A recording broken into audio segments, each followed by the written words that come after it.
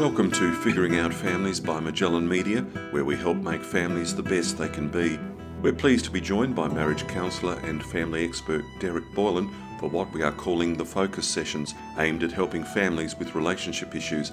Together with Derek, over a number of these sessions, we will explore the most pressing issues facing families today. We hope you enjoy and find this series valuable.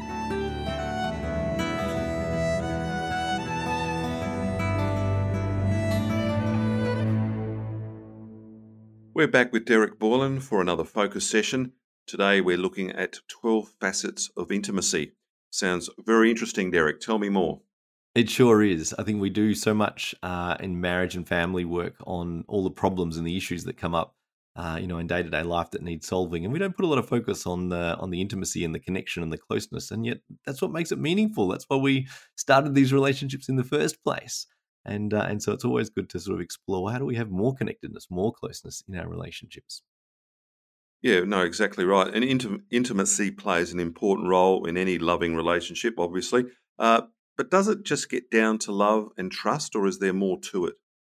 Now, that's a really great question. There's actually a lot of research in this area, David. We actually know a lot about intimacy and a lot about how to build trust, how to build love, how to build connection in relationships. And often, if couples are struggling, often I find that they think that if love fades or love starts to fade, then there's no way to get it back. Then that's it. Then you've lost something and you can't get it back. However, we actually know a lot about what generates intimacy and what creates intimacy and how to increase intimacy for couples and also in families. And in fact, there's actually a lot of different facets or areas in which people experience intimacy in couple and family life.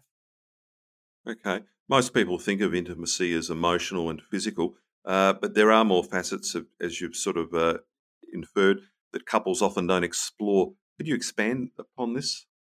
Yeah. So one area of research that is become more and more popular these days actually came out of Melbourne, and it was looking at intimacy, and the researchers there identified about 12 different facets of intimacy. People typically when they think of intimacy, as you just mentioned, they think of either emotional intimacy, sharing about our deepest thoughts and feelings, or physical intimacy, hugs, cuddles, kisses, those sorts of things. However, couples and families also experience intimacy in a whole range of other areas as well. They experience intimacy, an intellectual kind of intimacy, where they sort of share common thinking around things, or they explore ideas deeply. We experience creative intimacy when we sort of get invested in building, making something new, doing a renovation or building a garden. There's actually lots and lots of different ways in which people experience intimacy in their relationships. Okay. Would couples be better off if they understood these other facets better or had some idea what was going on there? Look, I think it would definitely expand any couple's capacity for experiencing closeness and connection, across a whole wide range of areas in their marriage. There are lots and lots of changes that occur to us over the course of the lifespan. The things that were interesting to us when we were 12 years old were no longer interesting to us when we were 25, and by the time we reach 45, they've changed again, and at 70, we'll have new interests and new things that bring us joy and meaning in life. And so it's actually really healthy for families to be constantly discovering new ways of connecting, new ways of experiencing intimacy. That's actually a really important thing to do.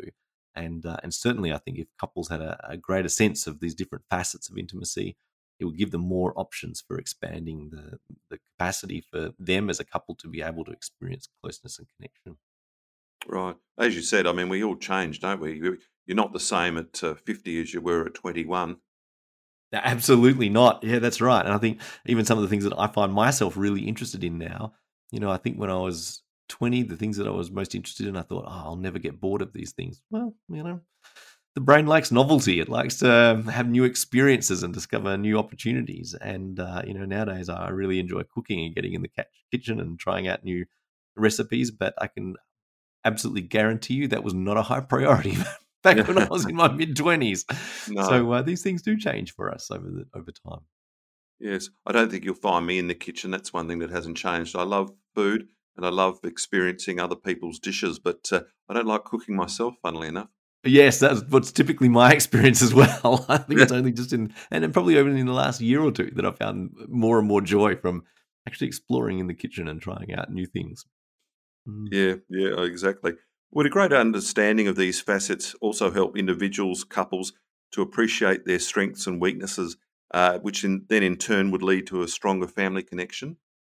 Yeah, it can absolutely be helpful to bring more of these facets, ways of experiencing closeness into the family experience, and overall that increases, the family experience of connection and closeness and intimacy.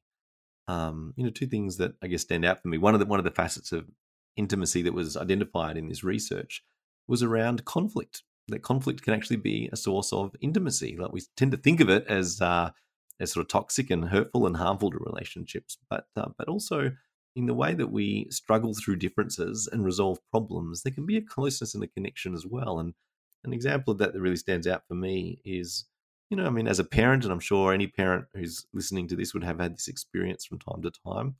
Sometimes, you need to tell your child off for something they've done wrong, but you're too harsh. You were just tired, you had a long day, or you're feeling overwhelmed by the circumstances, or maybe you just didn't fully understand exactly what had happened, and you sort of went off sort of, half informed, and you realize afterwards, like, I was too harsh in this moment. Yes. And our child often they go off to their room and they feel hurt and chastised and unfairly so, and those sorts of Mm. things. And yet, some of the greatest moments of intimacy have actually been, sometimes going into my kid's room, lying down on the bed next to them, and just taking responsibility for my harshness, and actually sort of saying, "Listen, Zach, what you did wasn't right. There has to be a Yeah, consequence there. But sure. I was too harsh, and I should have maybe put more effort into working out what really sort of took place and what happened, and I want to apologize for that. Often our kids, really relay that was actually an important moment for them in their relationship with me. Knowing that Dad's not perfect and he makes mistakes, but he takes responsibility and he's not above giving me a sincere apology, when he realizes he's done something wrong or has been too harsh. Sure. Um, another moment, I guess, where I recall experiencing intimacy as a kid growing up was my auntie Margaret. She passed away last year, and I was just thinking about this recently. She was a single woman. She never married or had any children of her own, and she loved to spoil us as her nieces and nephews. And she loved theatre.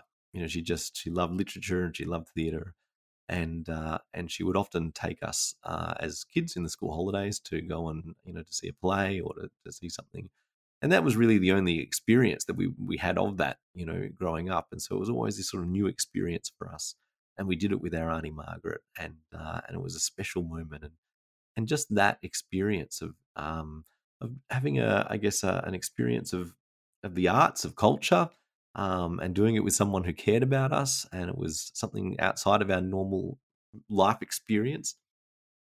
It was a real connection, for us. And I think, whenever we talk to any of the cousins, for all of us, that was our experience with Auntie Margaret, of feeling really quite close to her and connected, and knowing that she cared about us. It was a source of intimacy. Yeah, that's great too. And you spoke in a previous focus session about parents can only do so much, and you do as children get things from other people around you, other relatives. So that's a classic example, really.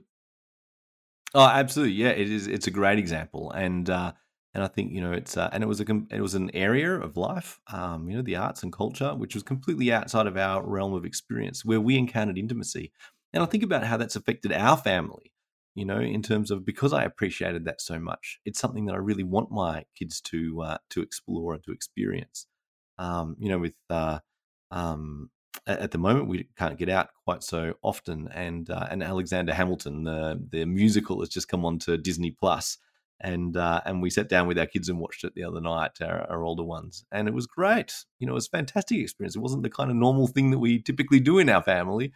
We might watch a movie sometimes on a Saturday evening or those sorts of things, but it was just great to experience I mean, it was on a screen, but it was theatre and it was beautifully put together and very professional. And we've spent most of the morning talking about it over the last couple of days. So I think there's Fantastic. all sorts of different ways that we can experience connection and intimacy. Yeah, I mean, you've partly answered this already, I think, but if couples understand their own intimacy better, it can obviously lead to stronger connections with their children. Absolutely, I think that this is actually really important. That that I guess in a way, the best predictor of the success of any family is going to be the couple relationship upon which it's based. And anything that couples do to strengthen their connection with one another is absolutely going to improve their relationship with their children.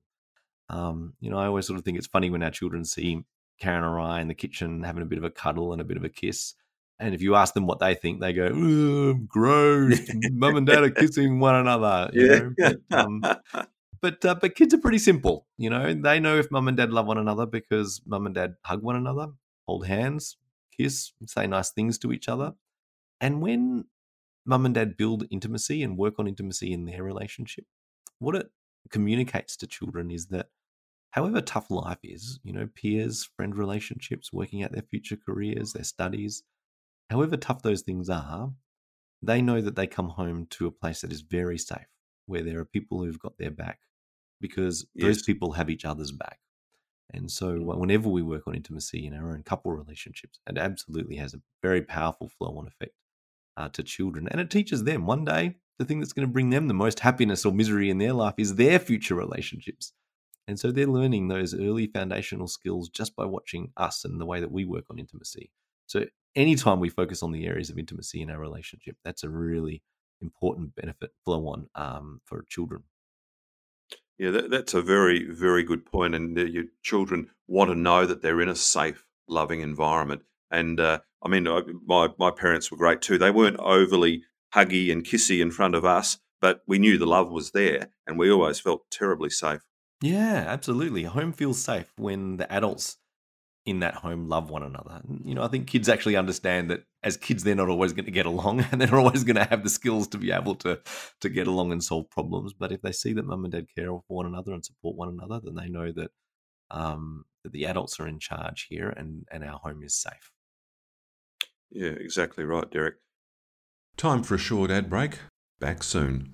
If you believe family matters most, you'll want your family to thrive. The Magellan is the magazine I go to for advice on marriage, parenting, and keeping my family close. I trust Magellan because it's been devoted to families for 72 years and is Australia's longest-running Christian family magazine. And an annual subscription is only $18. Magellan Magazine, because family matters most. For your digital or print subscription and much more, go to magellan.media. That's Magellan with a J. Welcome back. Now, I believe there's research that shows there are as many as 12 different areas of life in which couples can experience intimacy.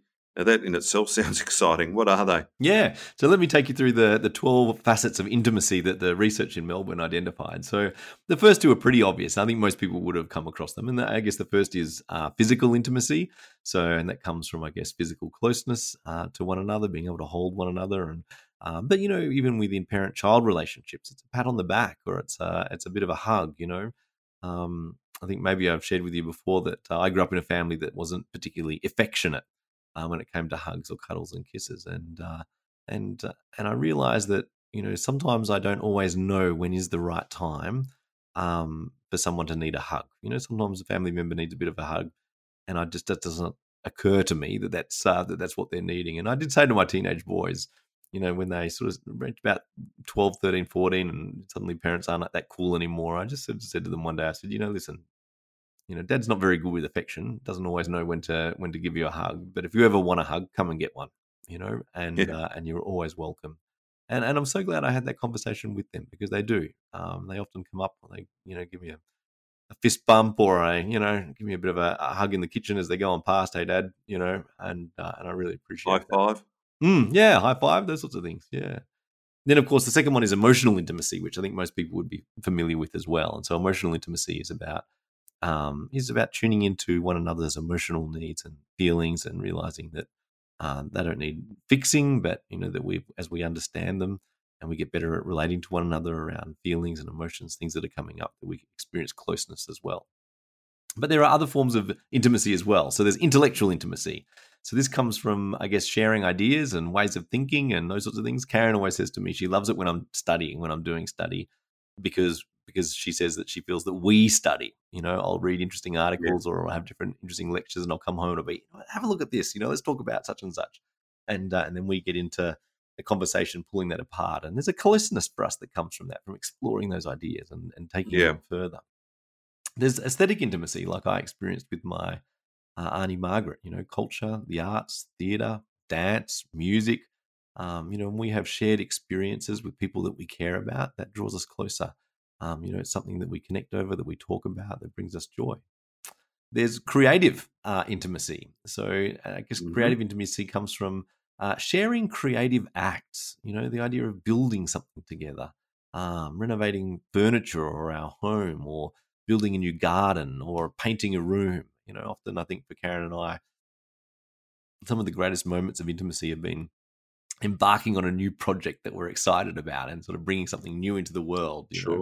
I think particularly when we very first had Elijah, our first son, and preparing his nursery, and just thinking about, what color are we going to paint it, and what cot we're going to put in here, and how's it going to look. And there was a real intimacy that came from sharing that experience.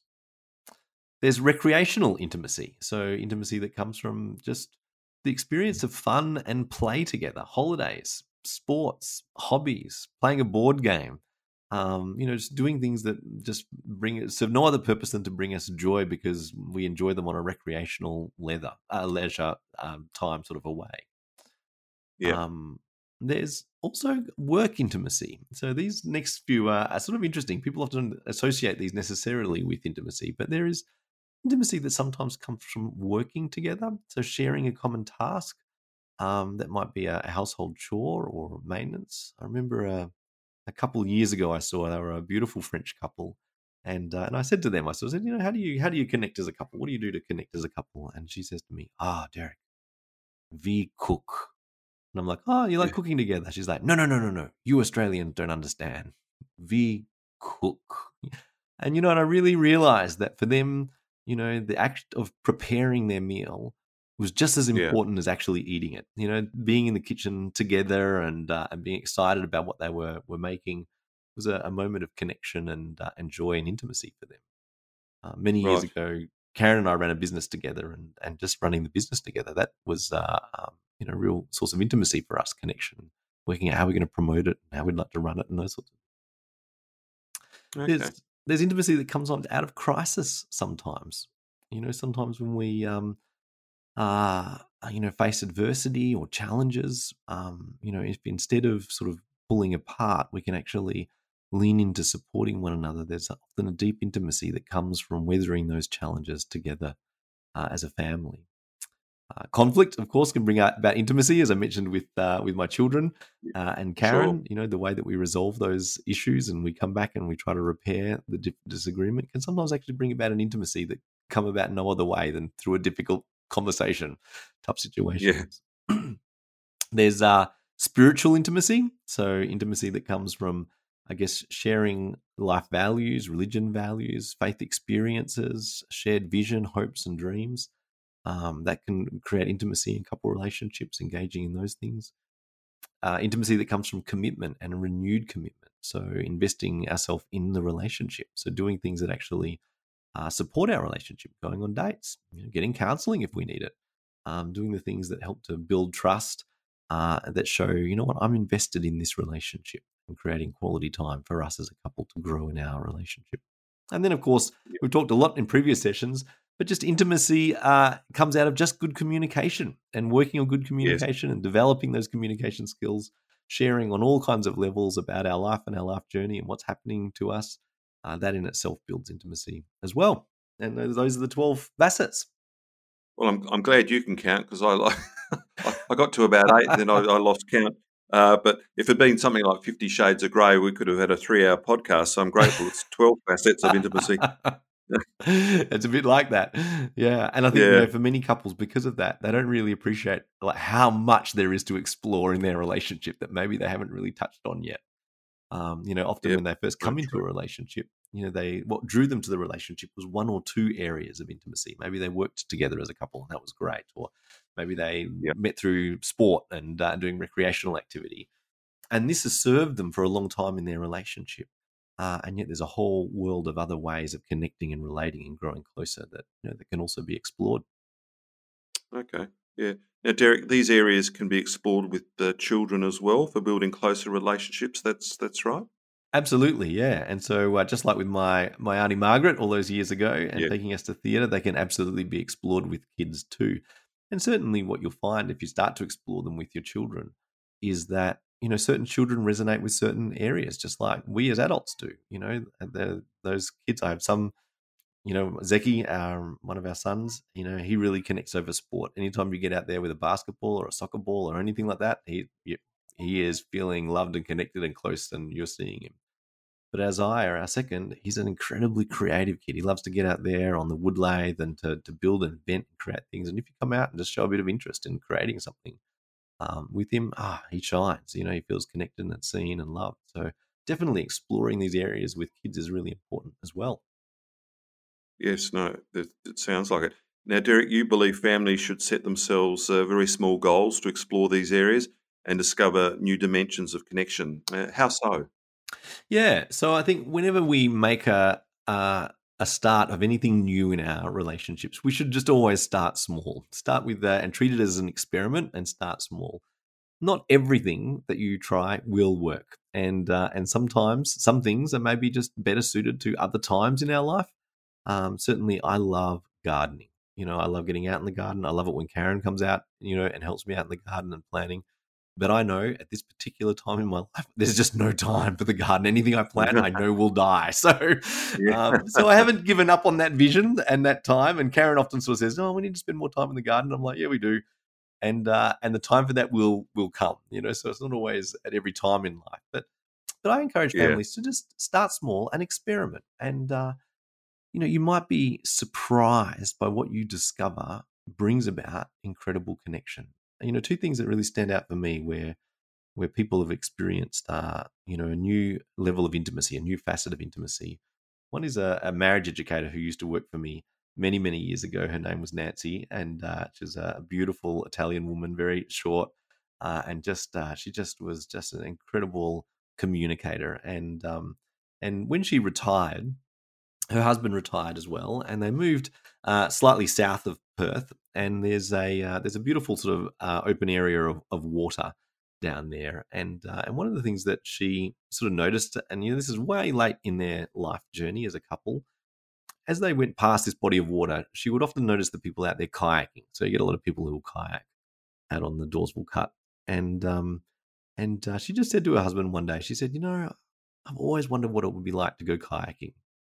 And so about a month later, they went down there. They hired a couple of kayaks, and off they went kayaking out on the water. And then about a month after that, the two of them bought their own kayaks, and they regularly go kayaking. And I think if anyone had said to Nancy and Rod right back at the beginning of their relationship, you two are going to love kayaking later in life, I don't think it would have been even close to being on their radar. And yet now it's a real place of connection and intimacy for them. They go out and it's cool and it's quiet, and they see dolphins and things like that, and it's just a real moment of connection for them as a couple and doing something that's good for them. Another example. Fabulous. Sorry? That's fabulous. Love it. And I think often we sort of, if we don't explore these different areas, sometimes maybe we rob ourselves for more connection and more intimacy.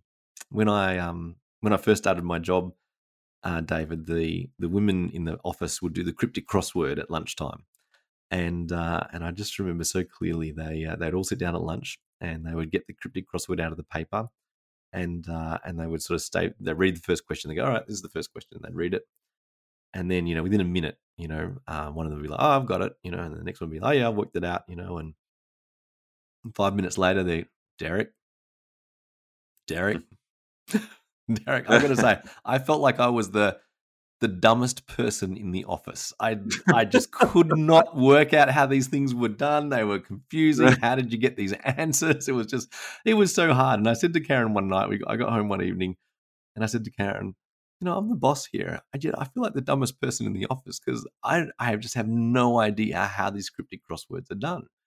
Really? And so what Karen and I started doing was sitting down in the evening and doing the cryptic crossword together. I said, I've got to learn how to do these crosswords because like I'm just not connecting with everyone. And so we started to sit down and do the crossword together.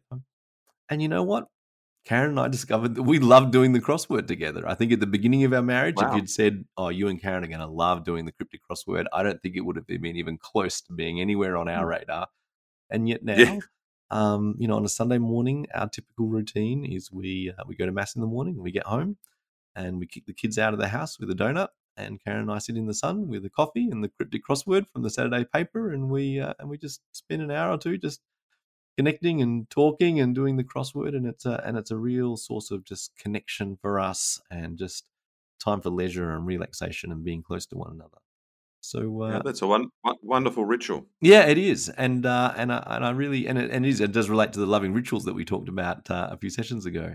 I really encourage couples, to explore these different areas. Start small, but you might be surprised what you discover that's new for your relationship that brings you closer. Yeah. Well, better you than me. Cryptic crosswords were never my forte. They were far too cryptic. I didn't understand them myself. Yeah, there are a few tricks that took us a while to learn. Yeah. But it gets back to having an interest in something, and we don't all have the same interests, which is good. So there you go. And our Now, interests now, are Derek, constantly changing. What interests us today might be something different tomorrow. sure, no, that's exactly right. Now, Derek, the intimacy word can scare some people. It's about being vulnerable, honest, and basically being open. Any tips for individuals and couples who struggle in this area? Look, I think everyone struggles in this area, and it's a really important question. What makes intimacy? I guess intimacy is our level of exposure. We with emotional intimacy, we risk sharing our emotions and our feelings. With the physical intimacy, we're exposed physically, and in any of those times, we risk ridicule, we risk rejection or judgment, and so people can feel very vulnerable when it comes to intimacy. But I guess intimacy is really, and vulnerability is actually the source of connection. It's in our vulnerability where we take the risk of allowing somebody to see me, warts and all, mistakes and all, and to encounter being loved by that person. I think intimacy always comes with a risk. There's no doubt about that. But that vulnerability is actually what, if we're willing to engage in it, take the risk of being vulnerable, that's actually what builds connection for people, builds intimacy in relationships. And I really encourage people to do that. And one of the things I actually ask my couples when I work with pre-marriage and counseling couples sometimes is, what are the times when they are vulnerable with one another? Knowing that vulnerability is the fuel of love and connection and trust. When are the times that they are vulnerable? And there's actually lots and lots of times when we're vulnerable in a relationship. We're vulnerable when we give a sincere apology to someone. We're vulnerable when we share something that really makes us joy-filled, that they might reject that. They might not share the same happiness that we encounter. We're vulnerable when we feel unwell. We're vulnerable when we've made a mistake. And if we can just allow ourselves to connect with our vulnerability, reach out and be willing to gently share that with someone that we care about and love, instead of turning that into defensiveness, it can be a real source of deep connection and deep love. And so I agree. I think intimacy can be a bit scary for people, but it's also the source of real connection in life with others. And so taking the risk of doing that is really healthy. And if we can do that as adults, it really models to our children how to ask for help, that they don't have to have all the answers all the time, all of their lives, that actually it's a strength to know when to ask for help. It's a strength to know when to say, I'm not sure I'm coping here and could I get some support? And that actually most of the time in life, people are more than happy to provide support and care and to connect with us around those different areas. So it is definitely a challenging area sometimes, intimacy and vulnerability. And but certainly when we can do it and we can take the risk, be brave and have a go at it, it's also the place of real connection and love. Yep, so true, so true. So, Derek, would couples be better off if they understood these other facets? Look, I think it would definitely expand a couple's capacity for experiencing closeness and connection across a broad range of areas in their marriage. I mean, there are lots and lots of changes that occur over the lifespan. Things that interested us when we're 12 no longer interests us at 25 and 45 and 70. We come across new things that are meaningful to us, new hobbies, new areas of exploration. And so I guess because we're constantly changing and what brings us meaning is constantly changing over the lifespan, it's actually really important for couples to be constantly exploring how they're being called in new ways to discover connection and intimacy in their relationship. And certainly the 12 facets of intimacy provide a really great framework for couples to be able to sort of broaden and expand their capacity for experiencing closeness, for experiencing connection across a whole range of different areas. 12 facets of intimacy. It's been fascinating. Just to recap some of the main points, Derek. Yeah, sure. So I guess the first thing is that, there is lots and lots of research on intimacy, and couples often feel that, if they've sort of fallen out of love, that they can't regain it. You know what? We can always grow and develop and experience new levels of intimacy and connection. And there are many, many different ways in which couples can do that, not just physical intimacy and emotional intimacy, but through creative acts, through working together, through recreational experiences, sharing ideas. These are all ways as well that couples can experience more intimacy. And often if they work on some of those other areas, it starts to improve emotional and physical intimacy as well as they start to rekindle that connection. So couples should sort of treat it as an experiment, but not be afraid to try new things and discover new aspects of who they are and who they are for one another, what brings them joy in their relationship. Okay, that sounds great. Derek, it's been great talking to you. We'll catch up again soon. Thanks, David.